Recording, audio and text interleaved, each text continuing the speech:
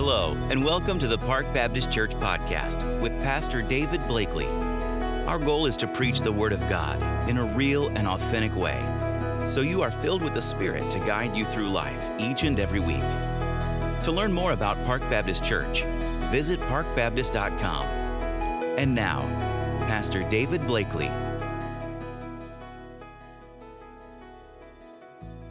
Good morning again. From the very beginning of creation, God has established the need for leadership. Even in the very first marriage between Adam and Eve, God established Adam as the leader. In the Bible, we have the patriarchs whose leadership influenced not just a family, but entire tribes of people. There were prophets and priests, kings, judges. God is always working His will through spiritual leaders. Now, when you come to the New Testament, we find the greatest leader of all, Jesus Christ. And the very first thing that we see Him begin to do is the process of training leaders. And those leaders then reproduce themselves. And down through the centuries, we have this process being carried on and up to today. And the goal, even today, is to make disciples, which is the process of training new leaders. Now, did you know that the primary purpose of the family is to be a training ground for the raising up of godly men and women? Proverbs 22:6. I would be drummed out of preaching if you didn't bring this scripture up today. Train up the child in the way they should go. This is the very heart of God's purpose for the family. Now, in the text that we're going to be looking at today, which is in 1 Thessalonians chapter 2, Paul identifies himself in two different ways as a leader. In verse 11, he says, "We were exhorting and encouraging and imploring each of you." That's some good thunder. Encouraging and imploring each of you as a father would his own children. And then in verse 7, he says, "We prove to be gentle among you, as a nursing mother tenderly cares for her own children."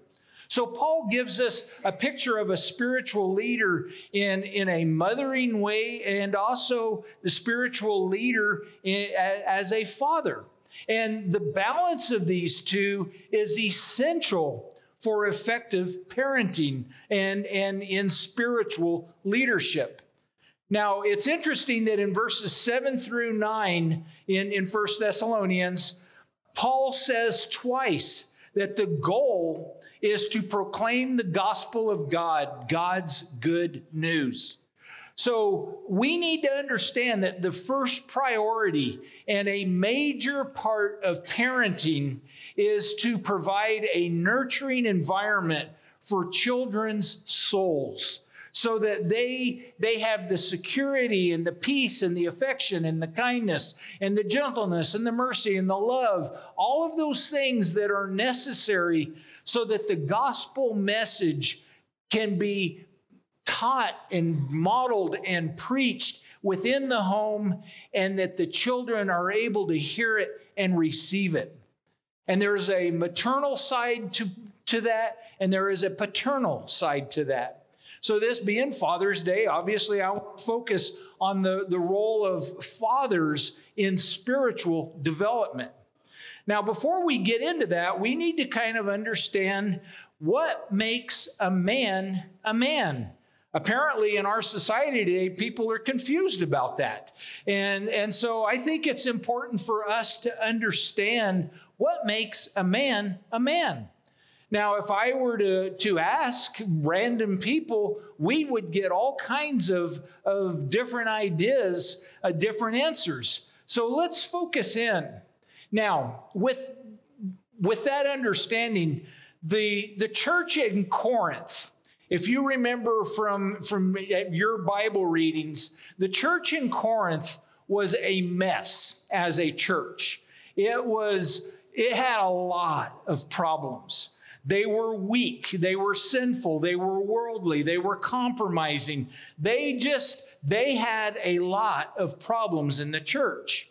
And so in 1 Corinthians chapter 16, verse 13, Paul says this to them: be on the alert, stand firm in the faith, act like men, be strong, act like men. So how do men act? Well, it's interesting that in that command to act like men, he says, be strong. And to be strong means to conduct yourself in a courageous way. So if you want to know how men act, one of the things that we are to do is we are to have courage. We are to have strength. And if you put those two words together, courage and strength, you get the word fortitude. Fortitude is courage and strength. And that's how men are to act. The desire, the will to challenge, to attack the difficult. Men are designed to be out on the edge. Now, today we live in a risk-free culture. We're not too worried about having to go out and hunt down our food or fend off attacks from the enemies and things like that. And so as a result, many men today struggle with understanding their purpose, understanding their identity, understanding who they're supposed to be. There's something in a man that needs to be challenged, that needs to compete, that needs to accomplish. If you look at the greatest leaders down through history, they were men who were willing to take risk if necessary, who were willing to exhibit strength and courage in the face of adversity. Now, Paul says, act like men, be courageous, be strong, take a stand, conduct yourself in a courageous way. But notice the next verse 14, he says, let all you do be done in love. We can't forget that aspect. So men are to act with courage and strength. We're not supposed to be wishy-washy. We are to face life with courage. Now, this phrasing in 1 Corinthians 16 has a lot of parallels in the Old Testament. And for the sake of time, I'm not going to go after all of them, but I want to pull 2 or 3 of them out just so that we kind of get the balance, or we get the understanding. In Deuteronomy 31, Moses is about to die, and he is turning over control of leading the children of Israel to Joshua. And in verse 6, this is what Moses says: be strong and courageous. Do not be afraid or tremble at them, for the Lord your God is the one who goes with you. He will not fail you or forsake you. Then Moses called to Joshua and said to him in the sight of all of Israel, be strong and courageous. So we are to act, men are to act with strength and courage. You jump down to verse 23 in that very same chapter. Then he commissioned Joshua, the son of Nun, and said, be strong and courageous. Now, over in 1 Kings chapter 2, David is also about to die, and he is turning the reins over to his son Solomon. And if you were a dad and you knew you were about to pass from this life, and you had one last visit with your son, what would you say to that child? What would you want to communicate? Well, this is what David says to Solomon: I am going the way of all of the earth. Be strong, therefore, and show yourself a man. We are to be strong. We are to be courageous. God has designed us that way. In 1 Chronicles 22, again, we have a conversation where David is speaking to Solomon. And beginning with verse 11, he says, "Now, my son, the Lord be with you, that you may be successful, and build the house of the Lord your God, just as he has spoken concerning you."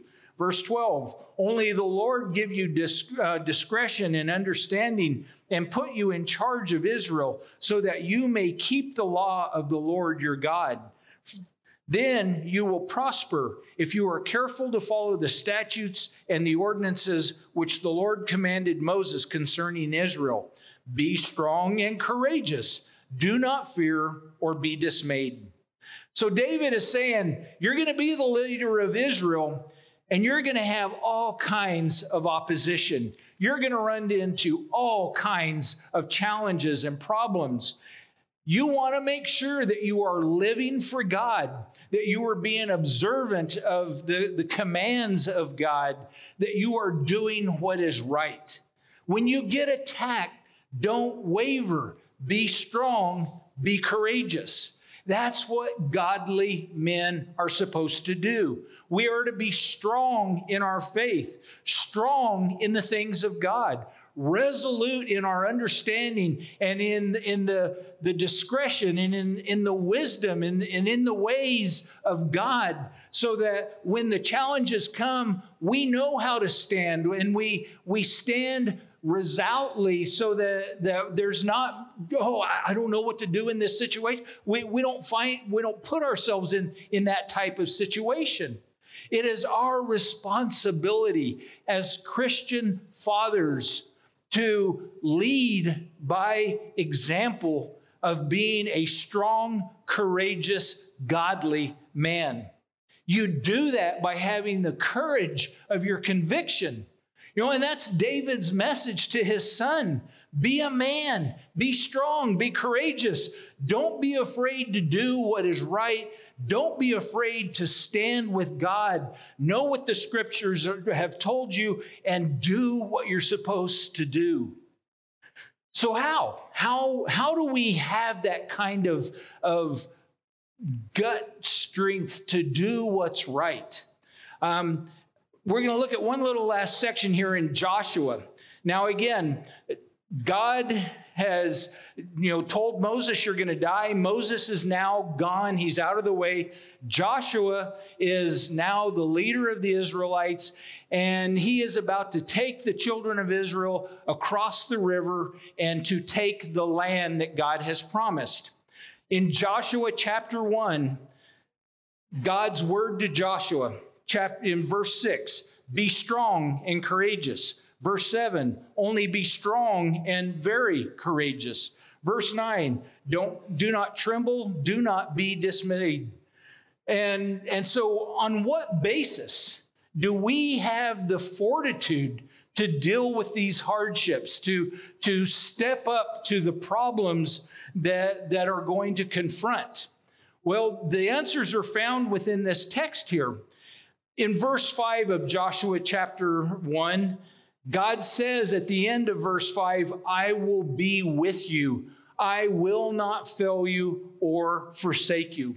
So the first thing that we need to understand is that when we are doing what we're supposed to be doing, when we are trying to lead our homes, when we are trying to lead our lives, we're trying to lead our business life, when we are trying to be a godly leader, the first thing we need to understand is that God is going to be with us as we do that. That being a spiritual leader is understanding that God's presence is going to be going with you. God says, I will not leave you, I will not forsake you. The second thing in verse 6, it says, be strong and courageous, for you shall give this people possession of the land which I swore to their fathers to give them. Here's the thing. If what we are doing is what God wants us to be doing, like being godly parents, being godly businessmen, being godly husbands, being a godly person, if we are doing what we know we're supposed to be doing, then we can rest on the fact that God has ordained it, and God will sustain it, and God will give us the strength necessary to carry it out, because the battle belongs to God. Then the third thing in verse 7, he says, be careful to do according to the law which Moses, my servant, commanded. Don't turn to the right or the left, and you'll have success. And then verse 8, the book of the law, the Holy Scripture, don't let it depart from your mouth. Meditate on it day and night. Be careful to do all according that is written in it, and you will make your way prosperous, and you will have success. What this is telling us is if we are living lives that are honoring God, if we are living lives that are focused on God, if we are seeking to be obedient to the will and the word of God, then we will have the power of sovereign God behind us. He will move us in the direction that we need to go. He will help us. He is guaranteeing that we will be successful. Now, our courage, in essence, is braced by the reality that we know that we have the presence of God, and that when we live according to the Word of God, we can know that our cause will be just, it will be successful, and that we have the promise of God's sovereign power being made available in our lives. Now, the question, the reality is, if we are living this way, as we have looked at in recent messages, that is going to put us in conflict with the world. People are going to respond negatively when we take a stand for Christ and when we lead our family to take a stand for Christ. And so, isn't that going to cause problems? Do we need to worry about that? And I would say no, not at all. We need to ask ourselves, is what I'm doing right in God's eyes, in God's sight? Is the cause just? Do I have the promise of God for what I'm doing? Because if it's consistent with His Word, if I have the promise of God with me, then what matters is not whether it makes other men happy or unhappy. What matters is, does it bring honor and glory to God? I want to impress God with my life. I don't need to impress people. And that needs to be our mindset. So if you want to raise a child who is a strong, godly person, then you have to be a strong, godly leader.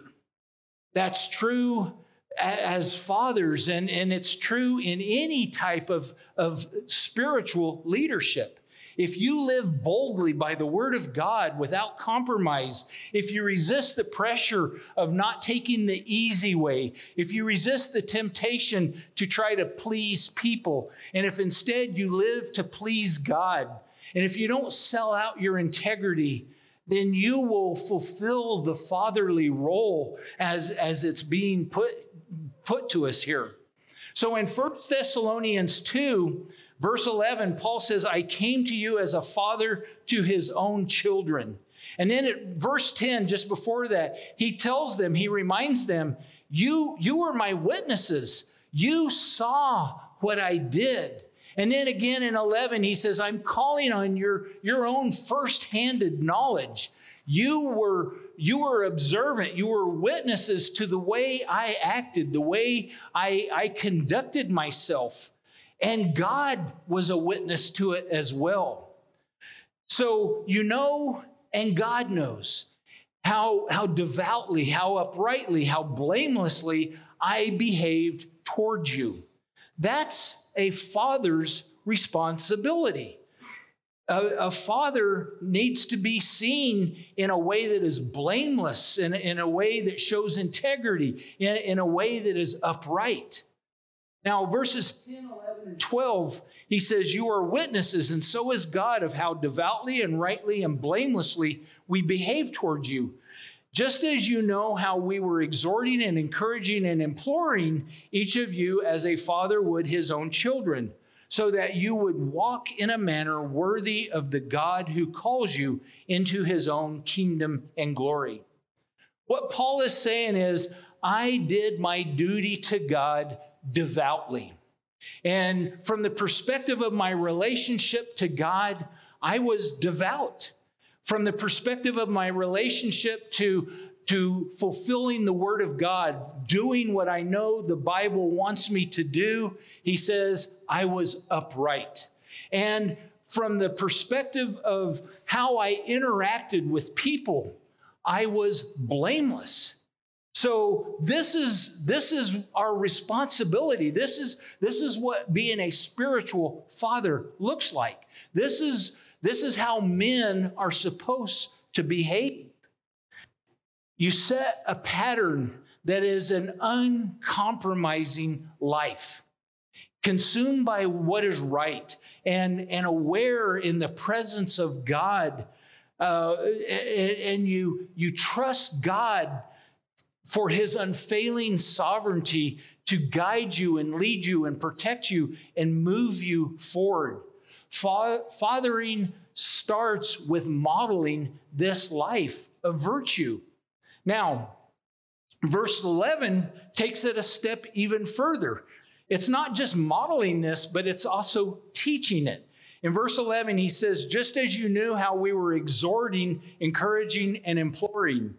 Well, exhorting has this mindset of, let me just a second. I'm getting ahead of myself. What God has done is he wants fathers to, in essence, this is a rainy day, and think of an umbrella. The father is to set this umbrella over his life of godly behavior that I've been describing. And then he brings his wife in under that umbrella. And the idea there is that the two of them then have children.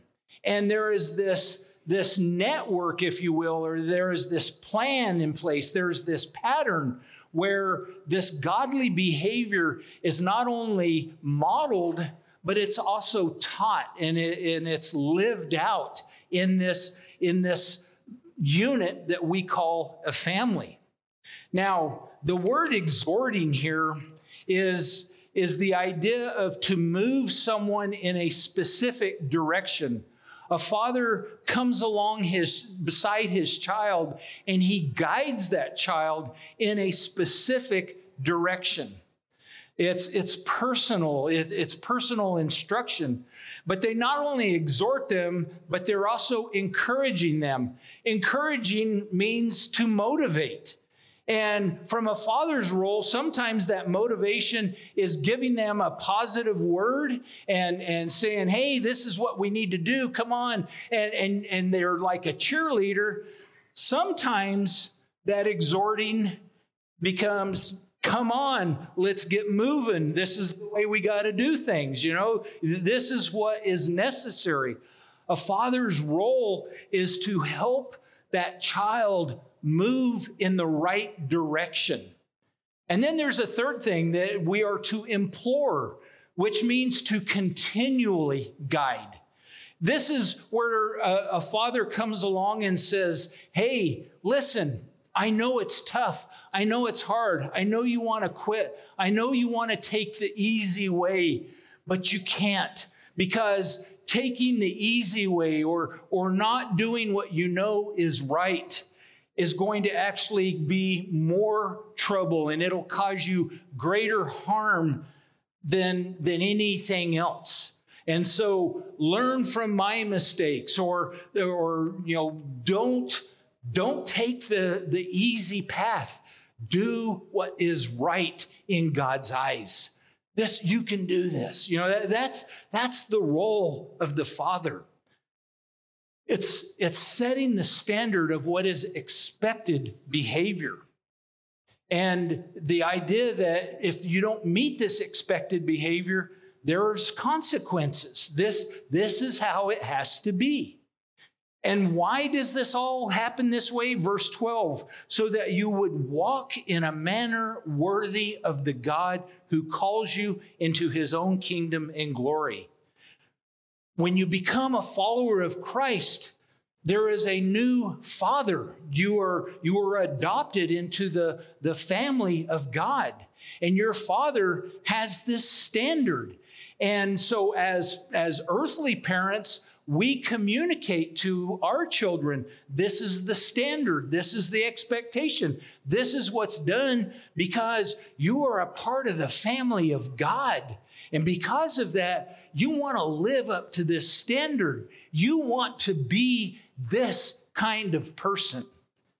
That's what spiritual parenting looks like. And again, there is a balance to it. There is a tender mothering side, and there is the strong, encouraging, fatherly side. But there is a balance. The mother offers the tender side, the love side, the nurturing, the caring. And the father is supposed to be the one who exhorts to the life that God requires. It is a balance, but it is a beautiful balance. This is what spiritual parenting is supposed to be like. It's not enough just to be tender and loving and compassionate. There has to be an uncompromising standard, an uncompromising boundary that is put in place. And when we have this working correctly, then God is honored because godly young people grow up in that environment. They thrive in that environment. And then one day they become parents, and the process continues to be repeated over and over again. Now, I have to admit, and I wish I had better understood this when I was raising my own children. I ashamedly confess that this does not describe the way I was as a father. And I didn't want to preach this message today, to be quite honest. I told Cindy, I hope I have a catastrophic heart attack so I don't have to preach. Because this doesn't describe the way I was or, as a dad. And many of you may be sitting here going, well, my chance is gone. My kids are grown. They're out of the home. But the reality is we never know what God's plans are ultimately. And we will find ourselves possibly being in the role of a parent when we weren't expecting to. Maybe it will be a neighbor child. Maybe it'll be a grandchild or a great-grandchild. Our responsibility is to be obedient to God. And if you'll remember 2 Corinthians 12:9, it says, "My grace is sufficient for you, for power is perfected in weakness. Most gladly, therefore, I would rather boast about my weakness, so that the power of Christ may dwell in me." If you, like me, realize what I have just preached about doesn't describe you, the place to begin is to come before God and say, God, I'm sorry that I fell short. Help me to not do that anymore. And then you get into the Word and you study the Word, because it is through the Word of God that the Holy Spirit will produce new balance and new life in you. Let God come to you and change you so that you can be transformed into the person God wants you to be. Again, you don't know where God will use you down the road, but I just want you to understand that even if your kids are grown, all is not lost. Pray for them and pray for your own change of heart so that God can use you as completely as possible. Let's pray. Father, I thank you for being the perfect Father. With you, we don't have to find an apology or to be ashamed. With you, we see perfection and we see love and we see everything that needs to be there. So, Father, I just pray. I pray for everybody in the hearing of this message today. I pray that you will change in us our view, and that we will become the people you want us to be. That we won't be settling with status quo, it's good enough. Help us, Father, to want you more than anything else on the face of this earth. Help us to want you at all costs. And I pray this now in Jesus' name. Amen.